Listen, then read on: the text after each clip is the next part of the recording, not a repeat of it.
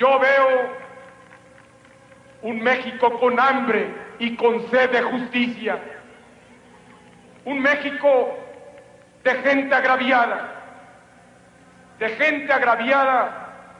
por las distorsiones que imponen a la ley quienes deberían de servirla, de mujeres y hombres afligidos por abuso de las autoridades o por la arrogancia de las oficinas gubernamentales.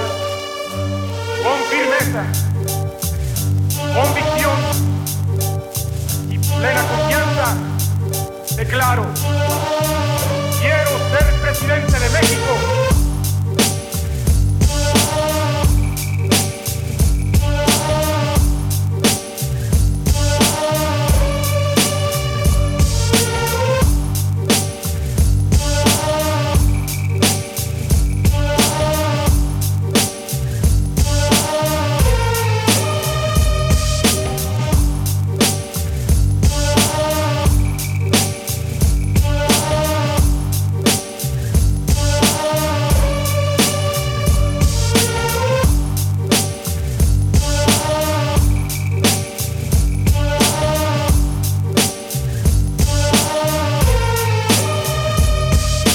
Con firmeza, convicción,